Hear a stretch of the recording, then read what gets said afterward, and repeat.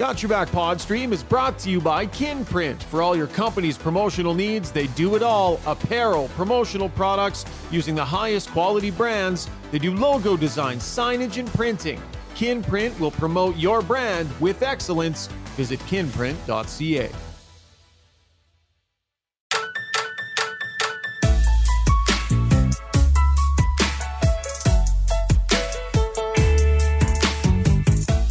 Now to try to win. I guess we could get into debate, is 12 games or 13 games enough? I think if you wait another 10 games and things don't change, it's probably too late. So we just felt that, Jeff and I felt that it was something that needed to be done. And there you have it. Another coach fired out the door in Edmonton. The more things change, the more they seem to stay the same. Hey, welcome to Got Your Back, folks. Much appreciated that you're joining us here on the live stream, on the podcast. Big news day in Edmonton, man. We have been talking nonstop for a week plus about this mess. And today, the shoe drops and it comes to fruition. Jason Strudwick and Rob Brown are standing by. We're going to dig in with them in just a couple of minutes. Got Your Back is always brought to you by Sherwood Buick GMC. If you missed out on their Friday the 13th sale and wished you had attended, well, you're in luck. They've got a big event set to go, Black Friday. Come on down to the big store in the park November 24th and 25th. Take advantage of the Black Friday promotions. Up to $7,000 in discounts, finance, cash, and trade-up bonus. And mention that the podcast sent you. Not only will you get specialized pricing, you'll also get 3 free ultimate detail packages, new or used vehicles. Go see Phil and the crew. Visit gmcpod.com. As I said, Brownie and Struddy standing by. We're going to go off script a little bit here, bit of a different format. Going to do a little bit of what we would call, an editorial here off the top. Had a couple of thoughts that struck me today, and I wanted to share them, and we'll throw them out there for debate as we're coming to you from our Long Shot studio here in the park. Amazing golf and a fantastic sports bar experience. Visit longshotswithaz.ca. Okay. Is it just me, or does something feel a little bit off with the decisions that have been made and the situation as it currently stands? Something feels off, man. Some hockey logic not really being adhered to. I believe that the answer to better results for this team is more accountability than there has been this season. I believe a big reason why Jay Woodcroft isn't the head coach anymore is because he had trouble getting the accountability end of things under control, right? All those mistakes we keep hearing about game after game, day after day, it's a coach's job to get them in line. And Jay Woodcroft had a tough time doing that. But in order for a coach to bring that accountability, he has to be empowered by management big time. The players need to know that the buck stops with him and that he is the final say. Coaches need to be put in that position, and it needs to be clear with everyone. The problem is with this situation, I think not just the players, but a lot of people are looking at this situation and looking at this coaching staff and saying, who's in charge? Who's calling the shots? What's the chain of command? And I think they've put themselves in that position. With all due respect to the playing career of Paul Coffey, and it was fantastic, best Oiler defenseman ever, all those things, and I'm sure he's going into this situation with the best of intentions. Here's the issue. Chris Knobloch, his first opportunity as a head coach in the National Hockey League, right off the bat, is not empowered to bring in his own assistant coach. Remember Jay Woodcroft when he came to town? Dave Manson by his side. Chris Knobloch hasn't been put in that position. Instead, he's been given an assistant coach. Not just any assistant coach, right? Paul Coffey has some serious presence. Maybe in a lot of ways that will be a good thing. But Paul Coffey is also a special advisor to the owner of the hockey club. It's known he has regular conversations with Daryl Cates, and rightfully so in that role. But by dropping somebody with that role into the coach's office, I wonder about chain of command. I mean, the coach's office is kind of a sacred place, right? You sit there, you hash over ideas, you grind through it. And when you know that somebody in that office, part of their job is also to be in regular communication with the owner, is that empowering them? When the players know that to be true as well, is that empowering the head coach for this truly to be his, for everybody to know it, and to know that the buck stops with him? I think it is fair to question that. if this is successful, and it might be, Paul Coffey's presence might rattle this group into change. Paul Coffey is going in with the best intentions to respect chain of command, and maybe it'll be just fine. But I will submit this. If this works, it'll be because Chris Knobloch shows a ton of strength of character, belief in himself knowing the right way to do things, and he asserts himself big time on this situation. Because from the outset heading in, something feels off. Maybe it'll be okay. That's what struck me today. All right, time to bring in the fellas, Jason Strudwick and Rob Brown. Guys, we'll get to kind of our breakdown segment in a couple of minutes. But am I off base here, Brownie? Struds? Am I overthinking this? Because that's what is sitting with me here tonight, having listened to that press conference and evaluated what's gone on here. Struds? It's a unique setup. There's no doubt about it. Just having that kind of that flow, that chain of command going through it. I'll start with what I do. I like the fact that he is a Stanley Cup winner and he knows what a winning kind of team feels like. He knows what it's looked like. The challenge for Knobloch is going to be, if he wants to do something, to stick to his guns, whether or not the assistant coaches like it. And that's not just Coffey, that's the other guys as well. Because at the end of the day, as a head coach, you have the final say, or you should have the final say in systematic or player deployment or whatever you want to talk about. You should have the final say, because ultimately it is your name on the front of the ledger. So I think that's the challenge for Knobloch. Chris is going to have to really be strong and say, this is what I believe in, this is what we're doing, and this is how we are doing it, no matter how others feel in that coaching room, if he feels that strongly about it. Brownie? Well, it's funny, when they announced that Woodcroft was getting let go, there was a time span where we didn't know who the next coach coming in was. And my buddies and I were all texting, we're naming a bunch of different people, and Knobloch's name never came up. And then after they announced it, I'm like, okay, well, actually, now I can see why that kind of makes sense. And I like the fact that the Oilers went outside the box, just didn't recycle another coach that's been fired a bunch of times. But when they announced the assistant coach, I got to be honest, I was more surprised by that. Not because Paul Coffey can't do great at this, but the fact that Paul Coffey would want to do this. I mean, I played with him for 3 years. Unbelievable guy, great team guy, wonderful communicator. But I mean, he had what I would think would be the perfect job. And he's going from the perfect job down to being back on the bench. And I know that there's the competitive juices flow amongst athletes, but I'm thinking, wow. I mean, it was one I didn't understand. So I was quite surprised by that. I do think, despite a lack of experience with Koff, the one thing that Koff is, and Strudge, you could probably, anyone that's ever met him, Koff is a communicator. He's a people person. You enjoy being around him. And to me, the player that's going to benefit the most from this is going to be Bouchard. He's a fan of Bouchard. Yeah. So hopefully he can get Bouch playing in the right way on both ends of the rink. But I was a little surprised. Now that to me, that was only the second biggest thing that happened today. I was doing a lot of cooking and cleaning today in my house. I didn't get to watch the NFL today. Does anyone know the Giants score? Did you see? I know that's your team. Did you see the Giants score today? Because I missed it, and I feel bad about that. Today went exactly how we wanted to. We're trying to lose. We're tanking. We're going to go right into the ground. The breakdown here brought to you by Mr. Dirk, the iconic men's clothing store here in Edmonton.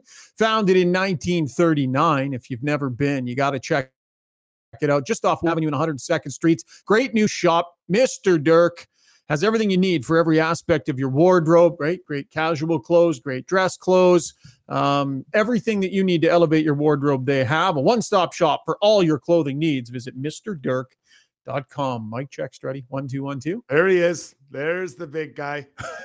I gotta be honest. Better? I thought it was too loud before. This is, I think you went the wrong direction. You always want us to just mute Struddy's mic. Okay, last point on this, and then we'll move on here a little bit, guys. But Struddy, do you see an issue with an assistant coach also being a special advisor to the owner at the same time? Yeah, I think it would be a bit of a challenge as a player, right? Because you're. I always thought that assistant coaches were someone I could come confide in, right? About whatever. Maybe I was having a tough time, which people wouldn't believe, but maybe making tape-to-tape passes, or I was maybe having an issue with the head coach, or I was having a trouble with a relationship or whatever. I always felt they were someone you could kind of confide in, because it kind of stopped there. I felt understood the assistant coach that relationship was kind of sacred, right? It would kind of stop there. Now, I'm not saying Paul Coffey is going to go anywhere and say it, but do you wonder that if you're, am I going to go talk to him, be as open and honest as I would be with maybe another coach? Because every player on the team doesn't have the same intimate relationship with every coach. You find one that maybe is more, that's more, that relates to you more. Like Perry Perrin, he was my assistant coach in New York, and I knew Perry for a long time. And, I knew where I sat in that hierarchy of players, but I felt very comfortable talking to him about my own game, maybe my teammates' games, not in a way that was negative, but say, you know what, I think this guy could do this or this guy could do that, right? And kind of be open with them. So I think it maybe gives you pause because you're not 100% sure. And I'm sure Koff will talk about it and tell everybody where they're at. But I think it does give you some pause, Brownie. I agree. And when you go to talk to an assistant coach, the reason you're talking to him is because you don't want the head coach to know. That's you have it. Seriously, it's like true. And you do. You'll go up. You'll talk about ice time. You'll talk about relationships with other guys on the team. You'll talk about. I mean, sometimes just sit and talk about home life, and it's just having that. A personal relationship with someone. It's hard having one with the head coach because he makes the big decisions. So it's easy to go to the assistant coach. And Streds is right. Every team has there's about 4 or 5 guys that confide in this assistant, and then this other assistant over here, he's got another 5 or 6 guys. It goes with which personality fits you best. And I don't think there's going to be as much a problem with Koff and the coach with a trust. And I know Koff and I would trust him, but players that don't know him as well, there would be that hesitation in the back of your mind saying, okay, I was about to talk to him about the fact that I think I need to play in this position more. But I mean, this is the guy that's best friends with the owner and he's way up there. And this isn't that intimate conversation with just some other lowly assistant coach, because he's not. This is Paul Coffey. This is not a lowly assistant coach that's trying to help me here. So I trust Paul Coffey, but I could see there being a hesitation to start with about what you're willing to talk to him about as a player. What if there's a 100% disagreement between Chris Knobloch and Paul Coffey on how to handle something pretty fundamental? Now, I asked Paul Coffey today about kind of that chain of command thing, and he said, look, it's about respecting the organization, and I work for Chris, and he does work for Chris when he's down there in the room, but the rest of the time there's that other role. So this is going to be a careful needle for Paul Coffey to have to thread here. This really will, because this head coach needs to be able to be himself. He needs to be able to apply his values, his principles, his wants to the situation without any hesitation whatsoever. And he needs to ask Paul Coffey his opinion and then do what he wants to do as the coach. That's going to take strength of character. And I don't know Chris Knobloch well. There's lots of good things that have been said about him. And so I would assume that's what he's going to do. But Struds, that's what he's going to have to do. Well, every coach has a blueprint to a successful team, or what they think a successful team is. And give Knobloch credit. He's had success at the different places he's coached. Now, most guys that move up, not many coaches that lose at lower levels move up, right? Usually you have to be a winner. So most of them have been winners on some level. But he has a total, like 100% package of what he thinks winners look like. So he's going to try to put that on the team. So it's not just Coffey, it's Stewart, it's everyone they can debate, but at the end of the day, it is the head coach's decision. I truly believe that it's his decision about which way it goes, because your name is on it. You're wearing it, right? You're the one in the front of the media. It's not Stewart or Coffey or whomever, Gully. It's the big guy. So I think that's it. I think the other thing that I find really interesting here, Brownie kind of alluded to a little bit, is, Coffey doesn't have a lot of, or any assistant coaching experience. And he knows the game. There's no doubt about it. But, there's little details within being assistant coach. Maybe, at times, maybe running a practice or planning a practice plan, pre-scouting. If you're pre-scouting the power or the penalty kill for the other team, you're pre-scouting for that. Working with players, I think that was maybe something he did as a skill role previously. But there's a lot of little details, and not that you don't know the game, but there's a lot of things outside the game that are important for assistant coach to know that he's going to have to get up to speed on rather quickly. Well, and the other thing too that could become interesting as well, as well as I do, Struds, that a dressing room is a private area for the players that they can be themselves without any outside influences from the GM, from the coaches, from higher up. Well, the coaches also have that exact same room where they can speak freely without fear of it getting to the media, or also not fear of getting it to the general manager or the ownership. It's somewhere where it's their private spot. Well, no one has said where Paul Coffey's going to be next year. Now, what if Paul Coffey's the assistant coach this year, and then next year he's back up into his senior role, who has now been part of this private office that the coaching staff has had for the course of this season. Now, again, I trust Paul Coffey, and he's only going to do what's right. But that would also be, again, the back of your mind. Right now, he's an assistant coach. Next year, is he going to be advisor to Daryl Cates again? Or will he stay on, depending probably about the success of the team and, I guess, how much he enjoys it. Going to get to the Weiss Johnson soundbox here, guys. There was disconnect. This new management structure, this is the first big decision that they've made as a group, and I sensed a ton of disconnect, both in their comments and in some of the logic that we heard. I asked Jeff Jackson, look, this is the first big decision you made as a group. Who had the final say here? That sort of was the theme of our discussion, is like our consistency is not where it needs to be. And we talked a lot the last 2-3 days. There was no ultimate decision maker. We talked about it. I was like, what do you think? Here's what I think. And we came to the decision together. There was no ultimate decision maker. That's a problem. Organizations need an ultimate decision maker. Who's making the final call at the trade deadline on an important deal? Where does the final say lie? Either empower your GM by saying, I let Ken know what I think needed to happen. Ken made the final decision. Or say, look, at the end of the day, I'm in position in making the call right now. But to say there was no final ultimate decision maker seemed odd. And then take it even a step further. Tom Gazzola asking, do you consult with the veterans when you make a decision like this?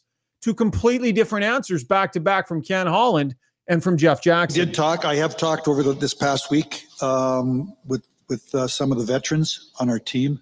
I'm not going to tell you what they said. I take the information. Ultimately, I have to make decisions. Obviously, Jeff's got a long relationship with Connor. You can probably talk about that. Yeah, no, I mean, we didn't consult with the players on this decision.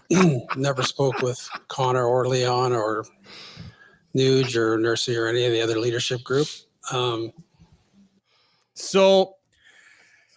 then there's one more I'm going to point out here, guys, okay? Tom asked Chris Knobloch if the rest of the assistant coaches were going to maintain their roles.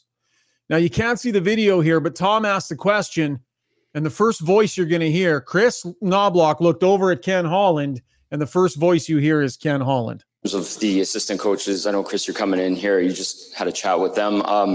Everybody's role kind of staying the same in terms of the guys that are still sticking around on the coaching staff? Yes. Yes, everything's staying the same. Obviously, there's going to be some different responsibilities. I'm going to get to know them. As I said, I've only talked to them briefly. Okay, this whole thing happened fast, right? I get it. But Knobloch looked over at Ken Holland, and Ken Holland went, yes. And then Knobloch went, yes.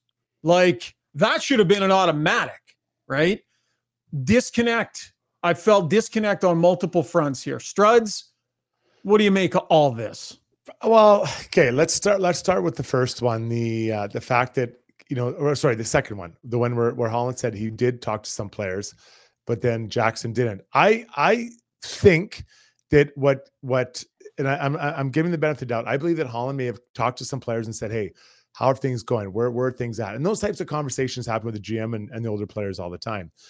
But I'm thinking when Jeff was asked, when he's talked about it, I don't think he was saying, we didn't directly say, should we hire a different coach? Mm-hmm. So I think it's a little bit different situation there. I think there's kind of two questions that maybe should have been answered, but they were answered. Two questions. But the question was pretty direct from Tom, though, Struds. It was if you consult with players when you're a leadership group when you're doing these kinds of things. Yeah, but I think I'm going to give it better. I believe that he did speak to being Holland to the players, take the temperature and just about what's going on. How are the guys feeling? Where's your confidence at? What's happening here? But then the flip side is that Jackson asked the question: did we ask about firing the coach? I don't think, because I agree. I don't think I'd want to be asked. Do you think we should fire Rob Brown as our head coach? I don't know. That's a hard thing to say. I would have said never hire him in the first place. But here we are, and we're stuck with this guy. So I think it's a little. I I'm going to give it the benefit of the doubt when it comes to that. As far as the roles, I'm going to leave that to time. And again, I'm giving a lot of benefit of the doubt, a lot of leeway here, because I would think that'd be something you'd hack out. Okay, I'm the head coach. I'm responsible for this. He's the new head assistant coach. He's doing this. Like, everyone should know. Like, the goalie coach isn't changing. Dave Pelche's job not changing. Maybe Mark Stewart, maybe his job is changing as far as what he takes on. Maybe Gully's, maybe it changes a little bit. So there's only really 2 guys out of the 4 that need to be tweaked maybe a little bit. I'm going to go to the first thing that you talked about when you asked, is there a one person that has final say? I do believe there is one person that has final say. I just didn't think they wanted to come out and say it publicly. I do that. Who is it, Brownie? I think they all put it. Who is it? Well, Paul Coffey? I mean, they're okay. It's well, I mean, this is the first time I've covered an Oiler press conference where I honestly was not sure who to direct the questions to. There were 4 of them sitting up there. I'm like, okay, we got the special advisor to the owner, we got the general manager and president of hockey operations, and then you got Jeff Jackson. And I'm like, who are we asking questions to here? I honestly, I don't know, but there would be someone would have final say. I think they would all have input, and then someone's going to say, okay, let's do it. But I do believe that one person hasn't. They just think that they decided not to let everyone know who that person is. I'm going to go out on a bit of a limb here, guys. I don't believe this was Ken Holland. I do not believe that Ken Holland's solution to this problem would be fire Jay Woodcroft, hire Chris Knobloch, and install Paul Coffey as his assistant coach. I'm sorry. I don't, and I understand. I'm not saying they're lying to us. They got to answer the questions we ask. This does not feel like Ken Holland's method. This does not feel like Ken Holland's decision-making. I'm going to go out on a limb and say this was not largely Ken Holland. Well, that's fair. If you look at the track record of Ken Holland, he's only ever done it once before in his career, and that was with Dave Tippett. I mean, that would be a hard conversation for Ken Holland to have. I mean, okay, Woody, I know that you've got the best winning percentage in the history of the Edmonton Oilers coaching, and we've had 2 fantastic years, but we're going to let you go because we feel the next guy is going to break your record. So that'd be a tough one to do. So yeah, it very well could have been above his head, or the strong suggestion above his head. Say, hey, we need to make a change because this is the season for us. We're not waiting for next year. But I just go back to somebody. There is one guy that makes the decision, whoever that person is. I just think the Oilers right now wanted to make it look like it is. They all would have had input, but one person always has the final say. Anything on that, Struds? Oh, I think it's Jeff Jackson. I think he's the guy in charge. I'd have a really hard time believing that in the hierarchy of the 4 people sitting there, he's not at the top of that pyramid. He just came in. Ken's time as in the hockey world is getting near the end. Paul Coffey's been around, but I know that he's been all in all the time, like Jackson is going to be. And then you got the new coach in there. So I would think if it was a split, I think it would come down to Jackson's decision. All right, one last trip here in this segment to the Weiss Johnson Sound Box. 45 years they've been in the business. Should you need a new furnace, garage heater, air conditioner, hot water tank, or any of those things serviced, they are the place to go. Edmonton's #1 choice for heating, air conditioning, and plumbing services. 780-463-3096. The people, Steve, the people more than ever need the jingle to raise spirit. When I asked Paul Coffey a question about how you manage both roles and keep the chain of command making some sense. Just a thought on how, you handle both of those roles and make sure that chain of command and everything just all makes sense for everybody. Well, that's all about respect, and the respect I have for this organization and Darryl is second to none. I will say out of the gate that I wasn't lobbying for this job. I know that Ken and Jeff had talked quite a bit. Jeff kind of said something to me the other day. Would you ever think of coaching? And I said, no. I'm very happy with my position. I'm happy with the strategy and the conversations I have with Darryl and Kenny, et cetera, in the organization. And it kind of came about yesterday afternoon. My wife, I told her 6:30 last night. That was a shocker to her. 6:30 last night. Let his wife know. This sounds all like a bunch of back of the napkin stuff, guys. And it might work. Paul Coffey might have a great impact on Evan Bouchard and the blue line, and maybe it'll all function. And Knobloch will put his stamp on this thing. Maybe. but there is a short runway for this team to salvage a season, and there's a pile of maybes they just loaded onto the table. It's going to be fascinating to see what works and what doesn't. Still to come on the podcast, you want to talk about it, we're going to talk about it. Ken Holland. What is his responsibility in all of this? People were furious that we didn't just rake him over the coals today with our questions. People thought today should have been us just dive bombing Ken Holland for the entire press conference. We'll go through some of that, some of what he had to say. And let's talk about Jay Woodcroft and the job he did and why he got fired. That's coming up after a short break. Tons still to come. Hey everyone, it's Kelly here from United Sport and Cycle. The wait is over. United's annual Hockey Day sale is finally here. Save 20% off on select CCM and Bauer skates. Save 35% off on all Bauer and CCM Pro Stock sticks. And save up to 25% off on select Bauer and CCM equipment. And for you goalies, save up to 20% off select Bauer, Warrior, and CCM goal gear. Trust the experts at your home of hockey for over 95 years. United Sport and Cycle.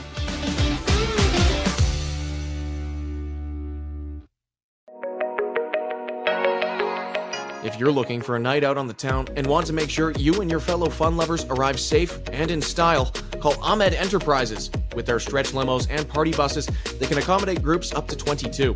Servicing Edmonton and area, Ahmed Enterprises provides luxurious, reliable, professional transportation. Whether it be weddings, parties, casino nights, game night at the arena, or any occasion, give them a call at 780-231-6018 or check them out online at ahmedenterprise.com. Mention Got Your Back sent you to get 10% off your luxury ride.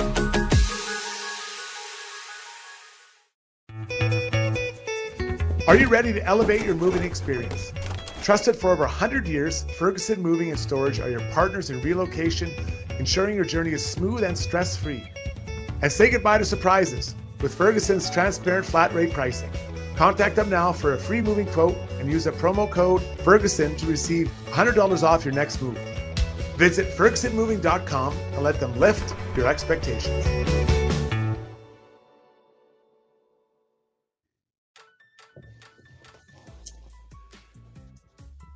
Oh, the chat.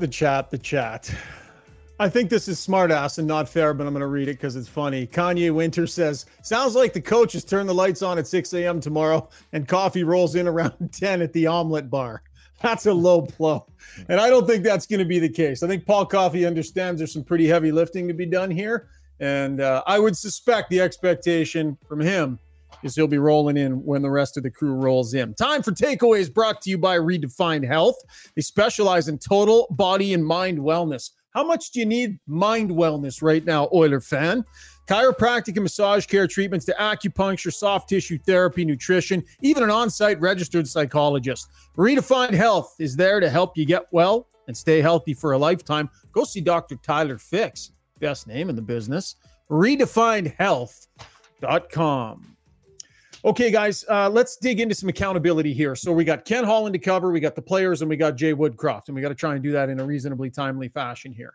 So lots of stress on my Twitter feed today. People really frustrated that we didn't aggressively go after Ken Holland in the press conference today. Like we're supposed to get in there and really hammer him on every decision that he's made and ask him, how much of this is your fault? Which, in hindsight, asking Ken Holland, how much responsibility do you feel for this? Probably would have been a fair question.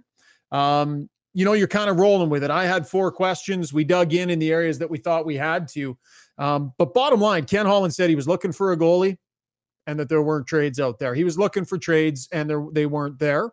He talked about how he left Jay Woodcroft shorthanded on his roster because of his cap decisions and how that hurt his ability to keep his players accountable. The record is what it is. The goaltending decision is what it is. It's all sitting there for everybody to see. Ken Holland certainly knows it. I think he has a big piece of the responsibility for this team being where it is. He guessed wrong on the goalie. He signed the wrong guy, and that's at his feet. And he'd be the first to admit that. Struds, how responsible is Ken Holland for this train wreck of a start? Well, I think he wears some of it for sure. I think the goaltending is definitely one. I mean, I don't think we could have predicted both Campbell and Skinner were going to have a tough start like they've had. But, a lot of these players, I didn't hear anyone saying that, Nuge or McDavid or Leon or these guys are going to have slow starts to the year. I didn't see anyone saying, so no one saw that coming down the pipe. So I think the players wear equal parts with their individual performances, right up to this part. Now, some might have injuries. Some might be, for whatever different various reason we looked at up to this part. And, even the part about that, I don't really buy so much the part about playing shorthanded, right? 11-7 or whatever they had to dress sometimes. Right. Like, I do think that the coach in this case, and I've been slow to use this, but you could still bench a guy for a period. Someone else is going to have to play 20 minutes. So I think everyone wears it. I think everyone wears a bit of this. But, I mean, the goaltending one is a clear one. The Campbell signing is for sure on top of Holland. Brownie? Well, it's funny. Holland has taken a beating over the last few weeks, and probably more of a beating than Woodcroft has. Yet a month ago, most of the people in the media and a lot of the fans picked the Oilers to be, whether it's the Stanley Cup champions or a Final Four team, based on the roster that Ken Holland put together. That was on the goaltenders that he had. It was Skinner and Campbell. Everyone was picking the Oilers to be one of the top 3-4 teams in the league, and many picked them to win the Stanley Cup. So a month ago, everyone liked Holland's team. Now, again, when Campbell signed here, there were a lot of people at that time that said, if you look at the numbers, his numbers don't equate to being a starter at a 5-year contract and $5 million a year. And at that time, it wasn't people afterwards that were saying it. There were people saying that that's not a great contract for Jack Campbell. But everybody liked this roster at the beginning of the season. And when it failed, now they started pointing fingers at Ken Holland. The same Ken Holland that they were telling had put together a team that could win the Stanley Cup. It's perfectly fair to lay the goaltending at his feet. He was the guy leading the charge on fixing the goaltending situation. But remember, those goalies were falling off the market real fast. None of them were coming to Edmonton. They had to get something done. It was job number one. Mm-hmm. They had a deal done with Campbell. They did their due diligence. They thought it was going to work. It didn't work. He owns that 100%. I think there are times where he hasn't grinded hard enough on contracts, right? I think, the Duncan Keith trade, while I think Keith was a good ad, I think it's fair to say probably could have got that price down a fair amount based on other things we'd seen around the National Hockey League when you're taking salary from another team like that. I think that's fair. I think it's fair to talk about, I do think the roster shorthanded. I think you need to consider all of those things, and it's your job to have that foresight. I think that's at his feet as well. The Darnell Nurse contract, right? People kind of wondering and about how that's going to look long-term. There's a bunch of stuff here that I think is more than fair that falls at his feet. But I do agree with you, Brownie. People weren't coming into this season thinking that this team was going to be a train wreck and that Ken Holland had botched it. Now that it's gone bad, 100% he's accountable. But I can't be the guy who thought coming into this season that this was going to be a pretty good damn team and then act like I knew all along Holland had made a bunch of mistakes. Struds. No, it's fair. And I agree. But there is frustration. I get Oilers fans' frustration. You have cousins in Calgary or cousins in Toronto or Vancouver. They're all over you. Your friends are just roasting you right now about how poorly this year started. So I get the frustration. So you want to take it out on someone. But you know what? Don't let the players off the hook here, right? I think they're the ones out there performing. I think Knobloch made a really interesting point saying that, he prefers a zone style of defense. Yeah. And I'm not going to, I refuse to suggest that Woodcroft, his zone style of play is what killed that really made it hard for the Oilers. Okay. In most minor hockey teams, in like kids hockey, 10-year-old hockey, you teach them to play 5 on a die. Everyone has responsible for an area. So that starts at 10 years old. These guys are 25 years old. I don't know. It's not that hard to figure out. Someone comes in your area, that's your guy. Well, you're right, Struts. And all the teams there's nothing really new that you learn when you get to the NHL. Yeah. You've done it at some point, whether it's college, junior, midget. So all these players are capable. And I agree with you. The players have to own it. I've been on teams where the coach has been fired and you feel guilty. And that when you get a coach's bump, when a new coach comes in, it's not the new coach coming in with new ideas those first 5-7 games. There's two things. There's one, you feel guilty because it's something that you as a team, good teams, coaches don't get fired. So you've underachieved. And the other one is now you're trying to impress the new guy. You're trying to say, okay, this might get me more ice time, or I was getting good ice time from the other guy. I better make sure I play well. So that's where the bump comes from. But this is a team that's underachieved. And it's a number of players. I think Fogel's the only guy that has reached his ceiling this year. And it's a team that was given a blueprint, and they failed to follow the blueprint.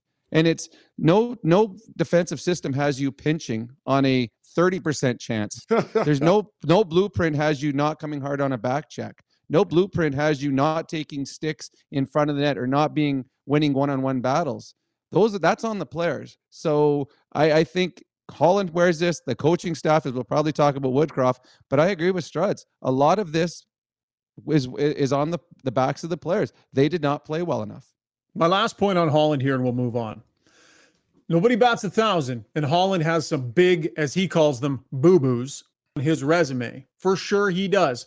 And part of his issue is those boo-boos are haunting the team big time right now, and that is the goaltending and some of the play of the D.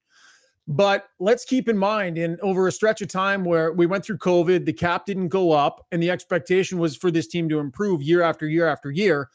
He went out and added Zach Hyman. He went out and took a chance on Evander Kane, despite that being fairly risky.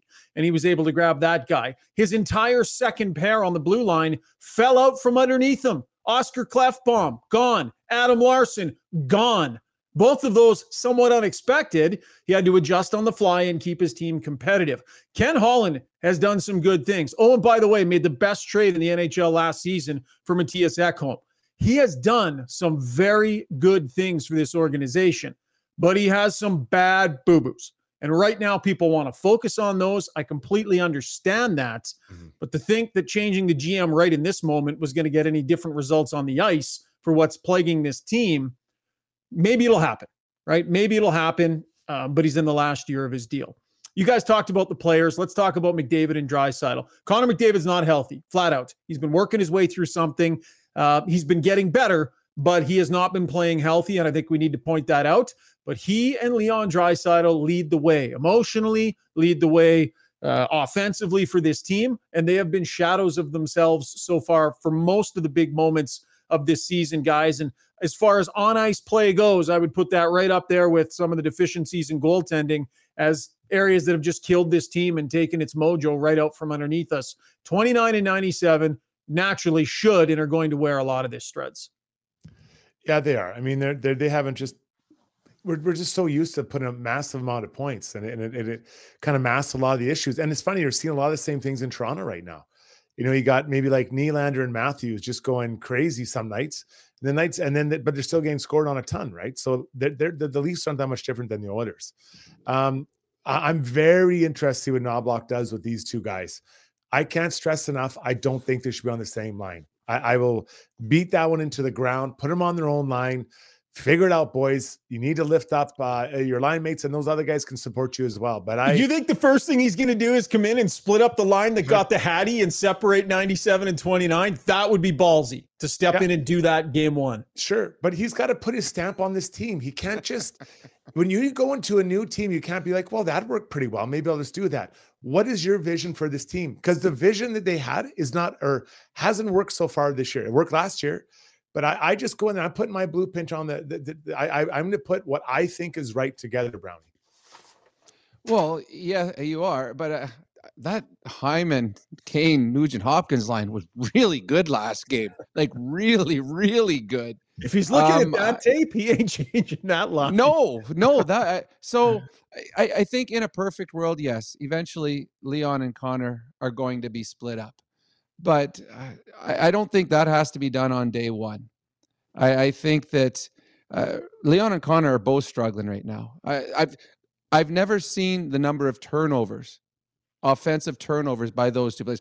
There would be times where I'd be sitting up in the press box and Connor would make a bad pass. I'm like, that's the first bad pass he's made since probably 15 September. games. Yeah, like he doesn't, like he never misses a pass. Same with Leon Draisaitl. When have you ever seen Connor McDavid get stripped in the neutral zone on the power play and give up a breakaway? So both players have talked about a lack of confidence. Both players, the frustration, their body language going off, and it's not frustration at teammates. It's not frustration at coaches.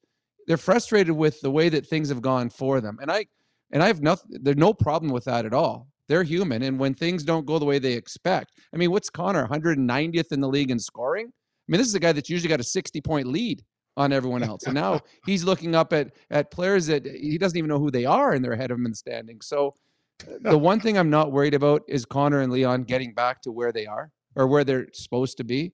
And the team's going to get better simply because Connor and Leon are eventually going to start playing as they're capable of playing. But this team is so top heavy and so reliant on those two players. What was it? Last night was only the eighth, or last game is only the 8th time in the history of Connor and Leon when they've had no points, the team has won. So it shows you the importance that they have to this team. So this team will get better simply because those two will get better at some point, but they have not had good starts to the season.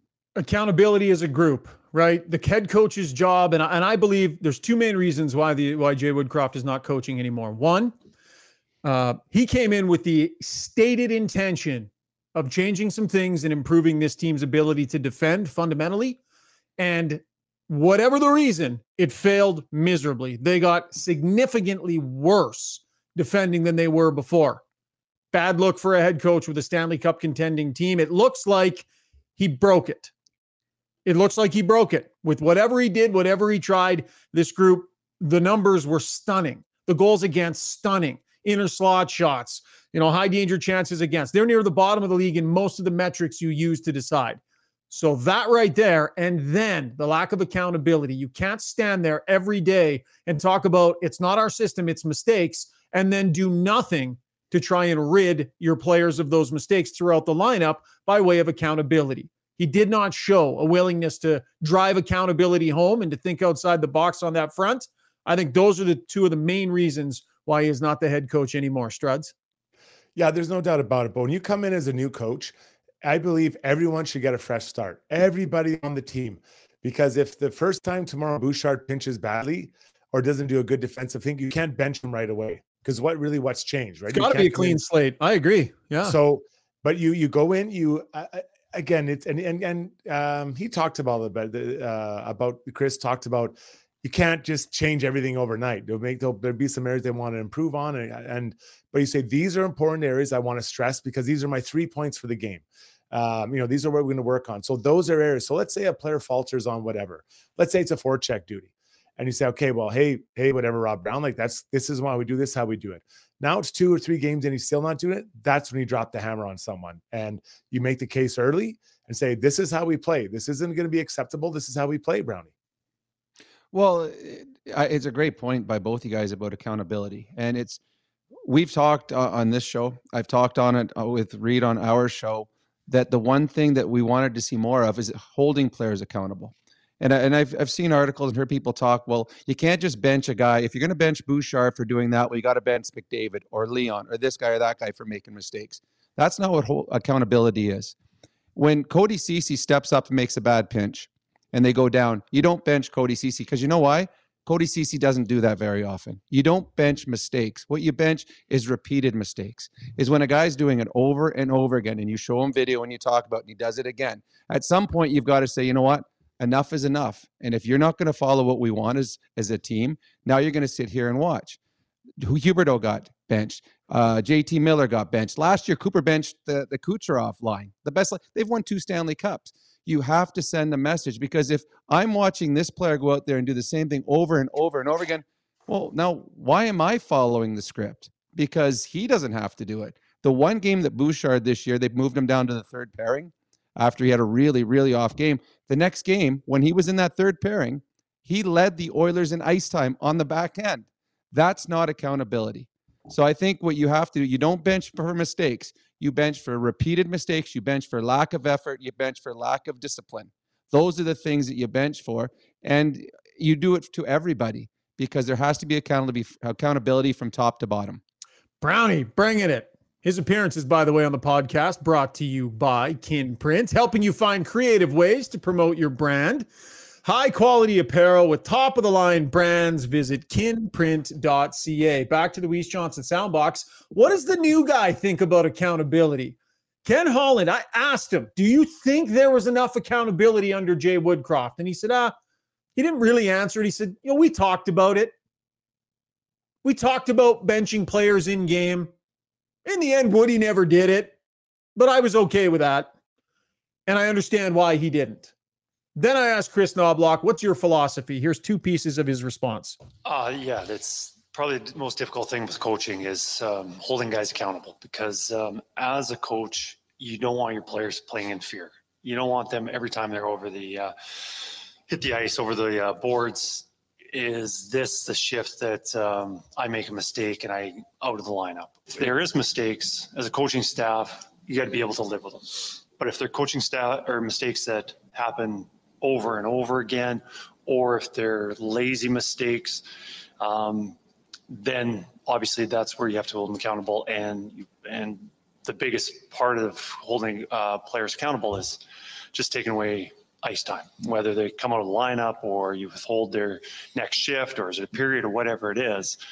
Ultimately, that's the currency that a head coach has. Clean slate for everybody, Struds. I completely agree with you, but I'm going to have a lot of respect for Chris Knobloch if he draws a line in the sand about what is and is not acceptable on a championship caliber team. It's not going to be easy to do. It's going to be hard, but I'll have a hell of a lot of respect for him if we see him doing it. And I'm not talking about benching McDavid and Draisaitl. Last point on McDavid and Draisaitl, guys, the offense is not coming, right? We understand that. When the offense is not coming, Connor McDavid and Leon Draisaitl need to lead the way with effort. They need to lead the way with attitude. They need to lead the way with body language. They need to lead the way with habits. They need to lead the way in a bunch of other areas. They are the emotional temperature of this team. If they do a better job of those things, it's going to force everybody else to, or the pretenders will be exposed. But as long as their effort and attention to detail lacks in some of these areas, it's going to be acceptable in this lineup. So who challenges them to do that? Who's the guy? It's got to be the new head coach. That's who it's got to be. Bang, right there. That's the guy. He has to say it. He has to go, and he has a relationship with him already. You can't, we talk about it all the time. Oh, we got to change this and change that. But someone's got to tell these guys that's where it's at. And not these guys, like everyone in the lineup, you have to know where you stand, right? So if let's say Koff is coaching the D-men and Bouchard has let's say a lackluster effort on the defense end of the puck. Buddy, this is what you're doing wrong. This is what we want you to do it. He does it again. Bang, he sits just like that because you've explained to him and it's clear what the expectations are. It was interesting. I thought that you asked, I think it was you maybe asked him a question, Shagar, where Ken Holland, so it was Jeff Jackson, what he liked about Knobloch. And he said 2 things. I didn't ask him that, but go ahead. It wasn't you. Okay. Sorry. I don't mean to give you credit where you don't deserve it. I think what it was is, and he talked about he liked that Knobloch has defined roles. And I love that. I couldn't believe when I heard that, because I look at this Oilers team. Does everyone have a defined role? Do they know what their job is? They don't, because they don't play. They sit on the bench and watch other guys play. So I hope that there is a defined role for each player on this team. And if they don't live up to that role, then you can bring down the hammer of expectations on them and have some sitting. I asked him if he had concern that neither of the guys he's putting in place have any experience to do the job that they're about to do, and they have so little margin for error with where they're at in the standings. And I think that's where he ended up taking the answer. Brownie? Okay. Well, I all I know is that I'm going to get a new phone when it rings, it's going to go bang. And it's going to go bang, just like Struds. I'm going to get a little sound. Bang. Struds is called bang. I know that when I was a young player in Pittsburgh, if things weren't going well, I would watch Mario's body language, and that would let me know how we were going to do in this hockey game. And because as Mario went was the way we went. And seriously, if he was pouting on the bench or if he came off angry or however, I watched that. And later in my career, it was Jaromir. When we would watch, and Jaromir wasn't a great leader at that point, and he would go sit on the bench and he'd pout if he's mad at the coach. And we're all like looking at him like, okay, this isn't good. We're down 3 here in the middle of the second period, and our superstar just took his gloves off and set him beside himself on the bench. So to go what Shagar said is, yes, the players need the body language of Connor and Leon to be in a positive way, because the rest of the players are watching. When the puck's not going in for them, they are watching to see how they approach the rest of the game. So it is very, very important. Okay, we're going long here, but if there were ever a day to go long, it's today. So I'm going to throw one more little wrinkle into this segment before we get to Struddy's World. Guys, there's an optic out there. And I'm going to lay it out for you. I'm not saying that this is necessarily what I believe, But there is a larger game at play here, and that game is the next 2.5, 3 years here in Edmonton and the two superstar players, right? This season, tanking the way it has, if it goes the wrong way and this ends up being a death march to a missed playoff year, what does that mean for the future of Leon Draisaitl? Is he all of a sudden less willing to put his name on a contract that keeps him a member of the Edmonton Oilers? And by extension, Connor McDavid's willingness to stick around if Leon Draisaitl doesn't get that deal done. This season going in the tank potentially has a dramatic impact and a ripple effect on what happens next. And so what do we see? We see Jeff Jackson, Connor McDavid's agent, now running things. We now see Chris Knobloch, Connor McDavid's junior coach, behind the bench. Their main offseason acquisition, Connor Brown, Connor McDavid's junior teammate, that has been brought in. One could very easily surmise that the organization is making decisions based on Connor McDavid's comfort level and trying to make him as comfortable as possible and increase the chances that he sticks around. I'm not as convinced of that, and Jeff Jackson did address that today. But that optic is there, guys, that these decisions are being made with Connor McDavid in mind, maybe in some cases above, basic hockey sense. Struds? Yeah, well, I think Knobloch's name's been kicked around for a number of head coaching jobs. How many shortlists would he be on if there were 5 jobs open, right? Is he a guy that would have been a shortlisted guy everywhere? Well, how far behind would he be than Ryan Huska? Like that, I guess he was an assistant coach in NHL, Sure. So maybe a little bit different. But I think he would have been around there. I'm not an insider, but obviously he didn't get the job. Hasn't had a job yet till now, so maybe a little different. But so I think that it's not like they just pulled him out of nowhere. The thing about Connor McDavid, though, if you have the opportunity to hire smart people who have a previous relationship with 97, I don't think it's a bad idea to do it. I really don't. There's a comfort level there. I know I would do it. And I think it happens in the NBA quite often. We bring that in. And then the flip side of that is I'm not how many coaches were actually available mid-season like this that had current contracts, because maybe some teams didn't want to give up their American League coach or assistant coach off their team or whatever the case may be, Brownie. Well, I don't care if it's optics or not. If I'm the ownership, I got 2 superstars, I'm going to do everything possible to make them want to stay here. I mean, this is the year for the Oilers, because at the next summer, they got to make a decision on Leon Draisaitl. He either signs, or then you decide if he's not going to sign long-term, do we keep him for a playoff run? Because he would fetch quite a bit for you if you're going to trade him. So this is the year they have to do things. And if the people they've brought in are quality people. So it's not like they went and hired Connor McDavid's gardener and Leon Draisaitl's dog sitter. They brought in people that are qualified to do the jobs they're doing. But if there was 2 guys that were weighing this guy or that guy, well, this guy's got a little bit of history with Connor McDavid. Damn rights I'm going to bring him in and do everything I can possibly to keep the 2 best players in the world here in Edmonton, because you can build around them. So, yeah, I got no problem if that is in the back of somebody's minds, this larger picture of keeping Connor and Leon happy so that they want to stay around here. I don't think McDavid is behind the scenes, though, saying, I want this guy, I want that guy. I don't think he's trying to GM this team. I don't think McDavid wants to get overly involved in any of this. But it's just interesting. It's interesting the last number of decisions, big picture, that have been made.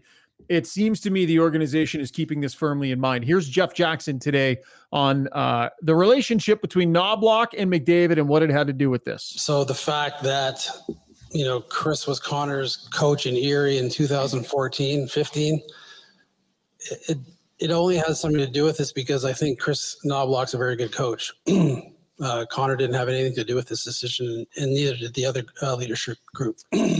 Okay, that was Takeaways brought to you by Redefined Health. On the other side of the break, Struddy's World, short break, and then Ask Us Anything. The comments have been flying in on the stream, so we're going to get to that and Ask Us Anything. Brownie, are you going to stick around for Struddy's World? Or I know you've been trying to get this segment canceled, but you said we were going long tonight. There's an easy way of cutting back 7 minutes or 12 minutes or whatever he rambles. We could have easily got rid of Struddy's World tonight and finished on time. I'm sure the fans would be happy. Well, before we go to break, let me slide this in. Can someone please get Jeff Jackson a lozenge? That guy has more coughing in his throat every time he talks. He's the guy's got something wrong with his throat. I don't know if he's got a cough. There's been a lot of coughs going around, but lozenge. I use Fisherman Friends.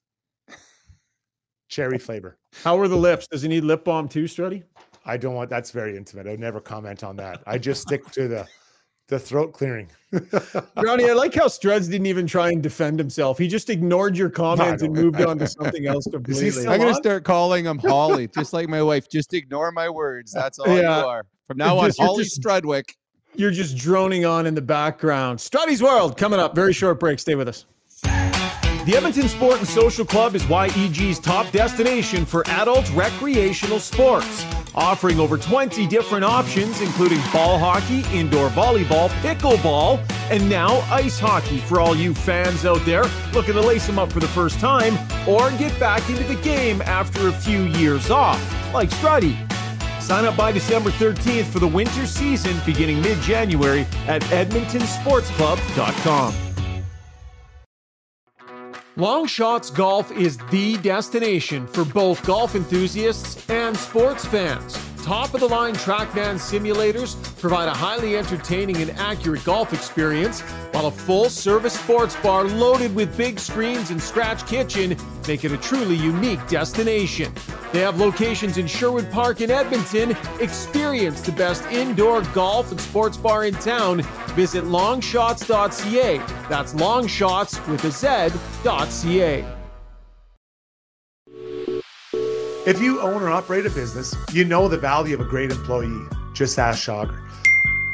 Pathfind is here to help you find your next star player to help take your business to the next level. Pathfind can help with recruitment, career transition, leadership coaching. They truly have your whole team covered. Building you a championship caliber roster. Find your team's path forward at pathfind.ca.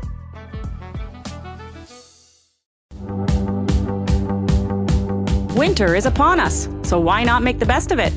Marmot Basin Ski Resort is where it's at.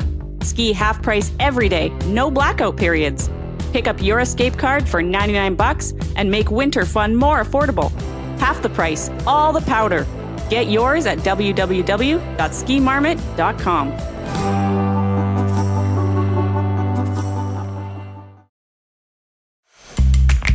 When you make a mistake, heads should roll. It's not right. And I'm here. Someone has to put their foot down. Now that I say it out loud, it does sound a little crazy. God, I look good.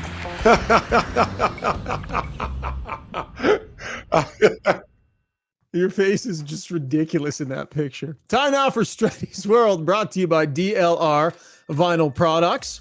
Locations in Calgary and at Edmonton.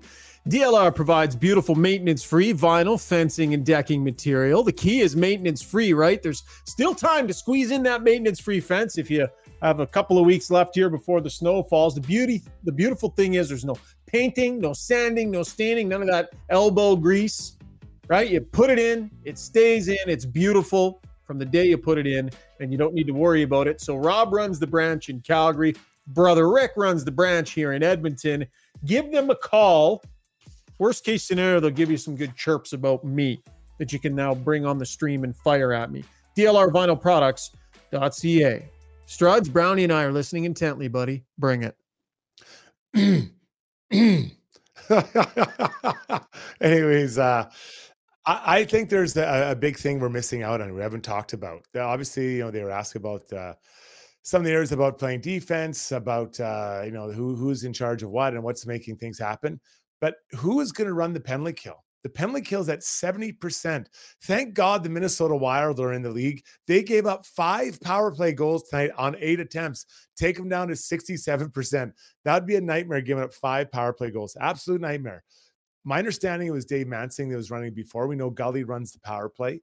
I think Mark Stewart, he's kind of the eye in the sky, though he's on the bench lately, and that might change now with Knobloch, but he probably has just kind of drifts around and is kind of learning. Then Pelche and Schwartz, we know what they do.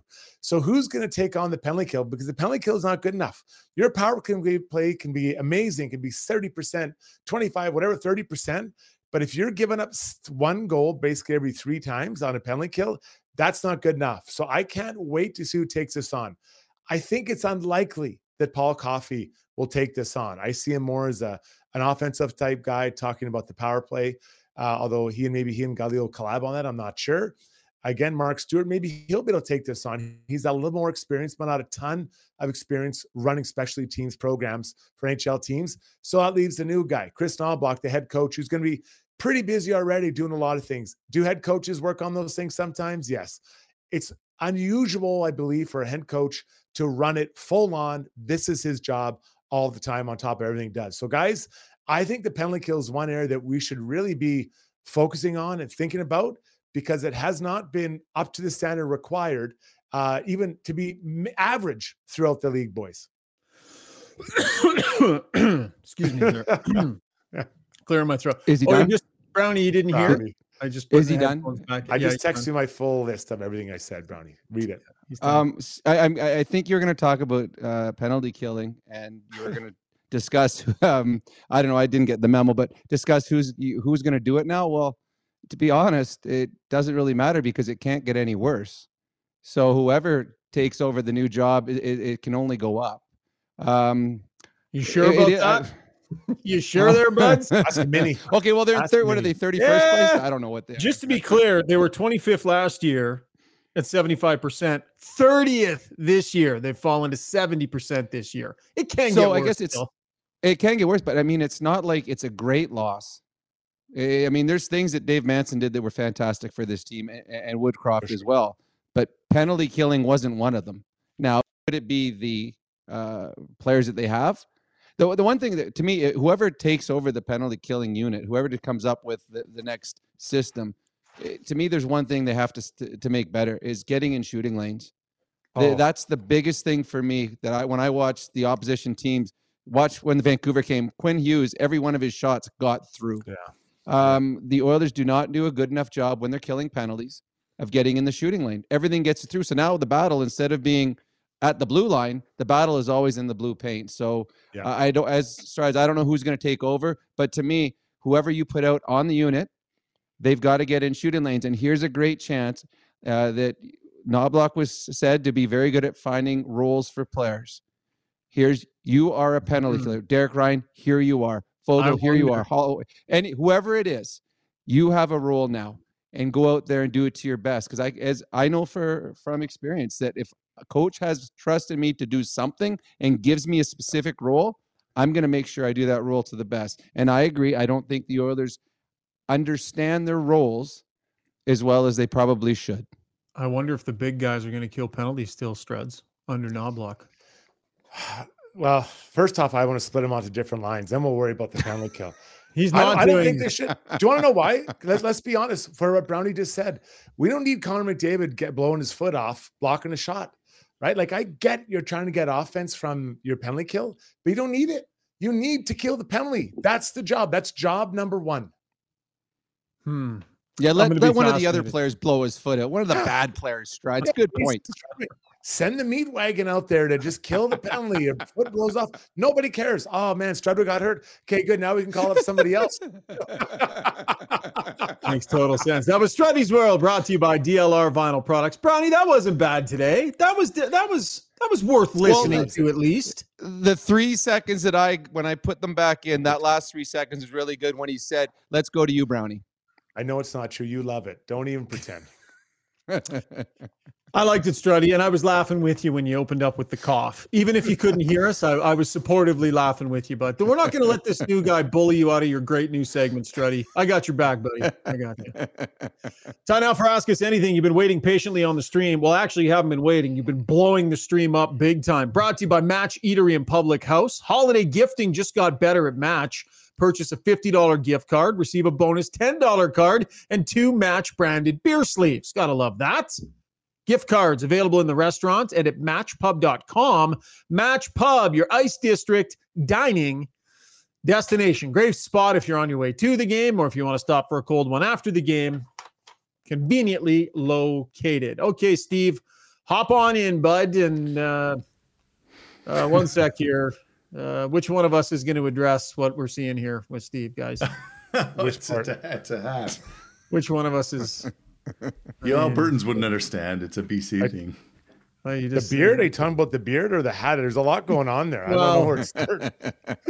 The indoor toque, I think, would be the first question, Steve. Is that you know why? I'll tell you the reason why right now. Because I was proudly wearing an Oilers baseball cap, and I went, I probably don't want to wear an Oilers hat on this show, so I reached what was on the floor beside me, which was a toque. Is that all right? Does that toque have a pom-pom on it? There's no. How old are you? 9? There's no pom-pom. No. I like the way you're wearing it kind of loose too and off your ears. Like, what's the point of it if it's not on your ears, right? I mean, fashion really before function. Fashion before function, boys. You wouldn't understand. Fashionable. Yeah. Between that toque and that beard, if you grab that guitar, you'll have hearts melting, buddy. Start playing some Dave Matthews. We love you, buddy. Zuby's back from vacation tomorrow, so we got to give it to you here a little bit. Yeah, what's the mood on the stream, buddy? I can guess. I've seen it. Yeah, it's quite the mood, especially after a big Oilers win last night. I was like, oh, cool, the Oilers won. We'll have a fun, happy, positive stream for the next show. But not so much. Siggers asks, Struddy and Brownie, new coach mid-season. Is that a breath of fresh air or a distraction? Or is it Go ahead, both? Brownie. It's not a distraction. It's, as I said earlier, you feel guilty as a player. I've been there. Someone lost their job. Even coaches I didn't like or didn't like me, you felt bad. But this is a guy, and there's a lot of them. This is a guy that the coaches or the players seem to like. And a coach doesn't get fired if you're playing well. So this is one where the players are going to feel pretty yucky when they come to the rink tomorrow. I remember when Mike Keenan got fired, I just looked at the rest of the room and look what you guys did. Look what you did. I don't play enough to have been part of this. I can't believe you guys were this bad. No, you know what it is? It gets your attention, man, because you have no idea where you fit in the hierarchy of his plans. You could move up, you could move down, you could stay neutral, you could be gone. Who knows? It immediately is an attention grabber for every single player and goalie in that lineup. Steve, is it okay? I'm going to grab the next one here. Just came in from Mike Smith. Another question: does the panel think Holland should have lost his job, or is that happening in a de facto sense? And formally firing him would have been an empty gesture. I think that kind of captures it to a degree. He's in the last year of his deal. Firing Ken Holland right now, it's not really good. Like, they're clearly all making decisions together / Jeff Jackson is making these decisions. It'll be the same at the trade deadline, right? Hall of Fame career coming to an end here. This will be his last year. Punting him out the door and firing him when really Jeff Jackson's going to be at the helm anyways, Struds. I just view this as it kind of de facto is happening as we speak. And with those guys basically at the wheel anyways, really, would that have been the way to do it? Yeah, and let's look at this. Let's assume that Jeff Jackson is running the show, doing it all. It can't hurt for him to have someone who's been that experienced at a GM position, because Jeff Jackson's never been in that position, right? He's been on the other side, but on the other side, you're trying to get as much as you can for your player. This, you're trying to do the best for organization. So two different things, Brownie. I agree. And the last question was about, is it a distraction for a coach? It would be a distraction if they were to have fired Holland today. That would have been a distraction in the dressing room. So he's going to be around. He's going to be they're a group making decisions now. I think the best scenario was him to stay the rest of the year and try to figure this out with the entire manager group making decisions together. The next general manager of this team is going to be an extremely important hire, right? Really important. He's got a lot to navigate his way through. And if I believe they're working on a succession plan as we speak, right? But those pieces aren't in place yet. So this would have had to have been Jeff Jackson taking over the role. And to your point, Struds, to punt Ken Holland out for Jeff Jackson to take it over, admittedly having done the job before, he's on his way out here. And I think keeping him around through this, while it's difficult for fans who are blaming Holland so voraciously and perhaps fairly so, he had a pretty good trade deadline last season, I would say. Steve? All right. Master Uguay 35 says, can't wait to see the new coach bump and the potential regression. Do you believe the expectations have been lowered with the changes? And if so, should Oilers fans accept it? I believe the Oilers are at this point where they can just worry about one game at a time. The idea of trying to take a run at a division title are so far away. You've just got to get back in a playoff race. I'm not talking about getting into the playoffs, a playoff race. So I think that the expectations are one day at a time, try to get your feet underneath you and try to build your game up, Brownie. Well, I think that's what the Oilers are thinking, but I think the question is about what the fans think. As we as fans, should we change what our expectations are? That's the way I heard it, and to me, it's I said after they lost against San Jose last week, to me the Oilers are still a playoff team. It's still the same team that started the season. We all expected to make a run at the Stanley Cup. I think they're going to get back on track. I think that there will be a bit of a coach's bump. I believe this team is good enough. Because for a couple of reasons. A, the team that we saw play last year, they're still here. And B, I don't think the Western Conference is deep. I think they got 4 or 5 really good teams. And there's a whole bunch of other teams. And I think the Oilers are going to be the best of the other teams and will make the playoffs. So my expectations haven't changed. All right, Martin Ferguson asks about Dustin Schwartz and why he always avoids scrutiny. So a lot of comments on the stream about Dustin. And do you guys want to comment on that? Yeah, of course. He's been here through a lot of different staffs, right? And the goaltending for years has been a topic in this town, sometimes for the right reasons, sometimes for the wrong reasons. I think that too much change at any given time, you got to be careful, right? Like who are you bringing in to do that job? You can hire another team's AHL head coach, but you're not hiring another team's goalie coach. You're not just going and grabbing somebody. So you got to have the right person in place if you're going to make that change. With that said, I don't think it would have hurt. Right? If you want to change the dynamic for the goaltenders, change the messaging. If you're in a desperate state and you need to shake something loose, that is an option that has been available to them. For whatever reason, they have decided not to. But Struds, he's had some pretty good results with Stuart Skinner up until this year, and that matters too. It makes no sense to me to make any move unless you're going to upgrade what you think you have. Right? So if you're going to change the goalie coach, and whether that's a good idea or not, I really don't know because I'm not watching him, intimately every day, but just to do it. Then if you hire someone you don't think is as good, then why make that move? Ultimately, I think this should be the decision of Chris Knobloch once he gets through the year. Yeah, I agree 100%. This is going to be a coach's decision, but it's one that'll happen at year end, not during the middle of the season. All right. Ian Patterson says, I like Coffee on the bench. He knows a thing or two about how to play with the best players in the world. Gretz, Mess, Mario, Yzerman, etc. Comments on the importance of that? It might work. I don't know. His impact on these guys, we might be underestimating it. There'll definitely be attention grabbing. Feels a little odd, doesn't it? And I said that off the top of the podcast, but it might work, Brownie. I don't know. Well, his job coming in isn't harder than what Martin St. Louis had to do in Montreal. And he came in as a peewee coach and went and coached the Montreal Canadiens as a head coach. Great point. Paul Coffey's got an incredible knowledge of the game. He's a guy that if you went up there and he would go, Struds, I remember playing against you. You wore these skates and you wore these gloves. He knew everything.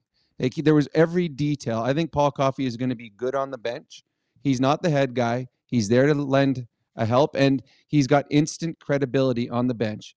If he says something to you, you're going to listen. It's like Rick Tocchet in Vancouver, somebody that's been there in all situations and had success. Yeah, for sure. I think that the big thing for him would just be communicating what he sees and wants the D-men to do to the players so they understand it, right? I think that's sometimes the elite players' Achilles heel. They just think we all should see what great players see. We don't. I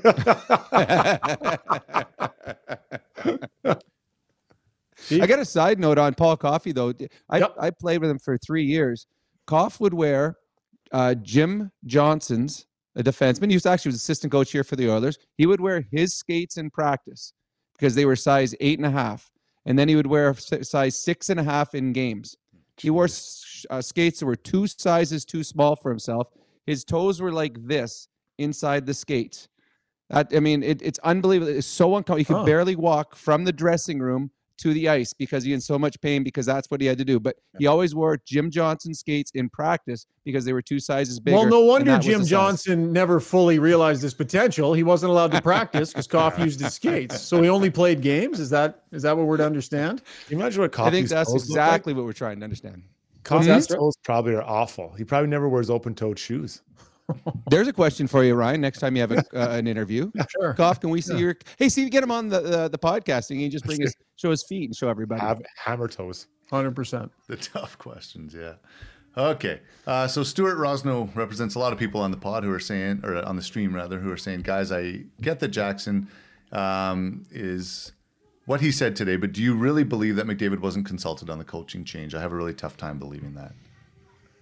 I know it's hard to speculate, but yeah, I'll go. I mean, I'll go. I think you'd have a conversation with him. And I don't think you would ask him, do you want us to? I don't think you would take his temperature. You would get a sense for how the group's attentiveness is. And I think you would touch base with a player of that importance level. I don't know that you make this in a complete vacuum. Now, Jeff Jackson maybe didn't. Ken Holland maybe did. Who knows, right? If those two were communicating about who's going to have what conversations. But Struds, I would be surprised if there weren't any conversations with McDavid at all about something that would be pretty obvious to Connor why they were asking. Yeah, but let's be clear. Like the GM and the coach are often talking to their veteran players. Even when things are going good, Sure. You know, how are things going? How are the team? How's this guy doing? How's he doing?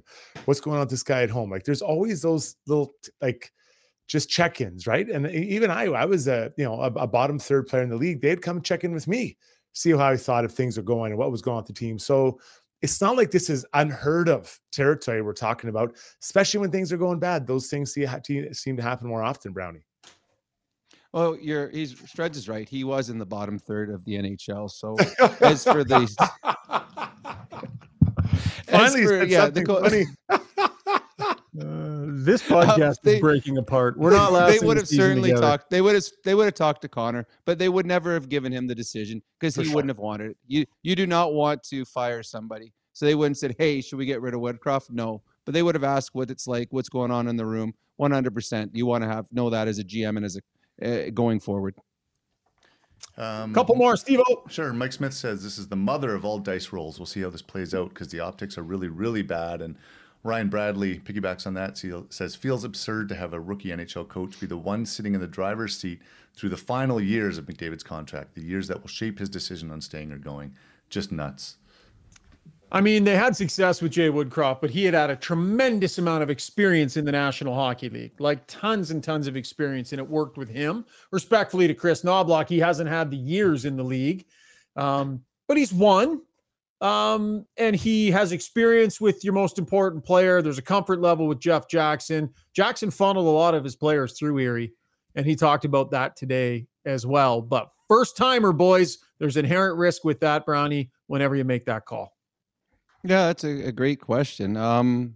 You're rolling the dice. I think you don't know. You don't know what the future holds, but I think that they wanted to go outside the box. I mean, they could have brought – there's only so many coaches you can bring in right now. Gallant would have been a safer pick for sure. He would have been a safer hire. Oh, 100%, but it's also someone that's moved on from his last three teams and fairly quickly and without huge success. So I've got no problem with who they picked. And I guess we'll know in about 70 games from now whether or not it was the right move or not. I will say this. I would feel better if this had been done this summertime and he could have had a whole new staff and had a time to get going. Jumping in mid-ship for your first time, I think that's difficult. Chris Parrish says, rumor came out that the Oilers were in conversation with a big, their word, not mine, move with a goalie, and Campbell was not a part of it. Any information or speculation on that? No, I mean, Ken Holland said today that he was looking. I mean, he's not doing his job if he's not talking to the Predators on Saros or on Askarov. He's not doing his job if he's not talking to the Sharks on Blackwood. He's not doing his job if he's not asking around on all of the goaltenders that could potentially be available. So one thing we know about Ken Holland, he's busy on his phone and he has lots of conversations. But as he said today, Brownie, tough to make a deal 12 games into the regular season. Teams are pretty set in the early going here. Well, they don't know what they have. A lot of the teams outside of, Chicago or San Jose, teams don't know what they're going to do or where they're going to be. So big trades don't come till later. And again, you've got to find a dance partner that has what you want. And also you have to have something they want because it's money for money. There's no extra money that you can say, okay, we're going to bury this guy down here. We're going to bring in another guy at $4 million. So this is a trade ain't coming for quite a while, I don't believe. And if Skinner's going to be the guy for quite a while here. That was Ask Us Anything, brought to you by Match, Eatery, and Public House. Final segment of the day. Struddy, I don't know if you have one in mind, or Brownie, if you have one in mind, but we're going to get to Gem of the Day, brought to you by Edmonton's most iconic home for everything sports, United Sport and Cycle. It is definitely your home for hockey, right? They got everything you need to outfit yourself or the young hockey player in your family. Check out their extensive collection of gear. Try before you buy, get fitted for new stuff, or get a current piece of equipment updated and repaired. Visit www.unitedsport.ca. Struddy, you got a gem of the day, bud? Or Brownie, you do? Brownie's got Well, one. I think Struds and I both got it. I think we both had the exact same thing. We both felt that Struds was in the bottom third of the National Hockey League. So. Yeah, we can do that. Oh, good timing on the music there, Steve. Yeah, I think that was a pretty good one. I mean, there's a lot of clips that were pretty strong today too. But let's go with lighter fare in our gem of the day. Struddy, did you have one? Yeah, mine was Jeff Jackson, not his coughing, but the fact that he said that Knobloch assigns roles to every player. I think that is something that the bottom six are desperate to hear and they're desirous of. This is going to be fascinating. We'll hear from the players. I'll be down at the morning skate tomorrow, so we'll hear from the main players involved. This is not going to sit well with them. We'll see how this motivates the group. By the way, Struddy, one last thing we got to get to. We've had a lot of people really concerned about you on the podcast. Why? So people feel that we are being too mean to you. This has been brought up to me multiple times. People in my family have asked, like, are you sure Struddy's okay? We had someone on the stream just say, did Rob really take his headphones out? That is disrespectful to Struds. It is. Steve, we went at you for that goofy hat you have on. I just think we need to put people's minds at ease here, guys. Struds, are you okay? I'm sorry, what did you guys say? I stopped paying attention. Oh, at some point there. We're still on? Yeah, we're still on. Are you okay? Do you want to come back, Struddy? No, I honestly, a lion doesn't concern themselves with the emotions of the sheep. So I don't know. I guess the sheep. When does a lion attack a sheep? No, that's the kind of places I hang out in. Steve, are you good too, buddy? Were we too hard on you about the hat? How are your spirits, bud? You good? Bring it on. Bring it on. Okay, bring it on. All right, put your minds at ease. We're all getting along here on Got Your Back. It's the Positive Energy Pod, right? Thanks for your downloads and your subs. Guys, great job tonight. Thank you. Good night. Okay. Awkward ending, Strud. Appreciate your downloads and your subscriptions. We'll drop a podcast after the game tomorrow night as well. Have yourselves a great night. Are there brighter days ahead? Well, they potentially start tomorrow.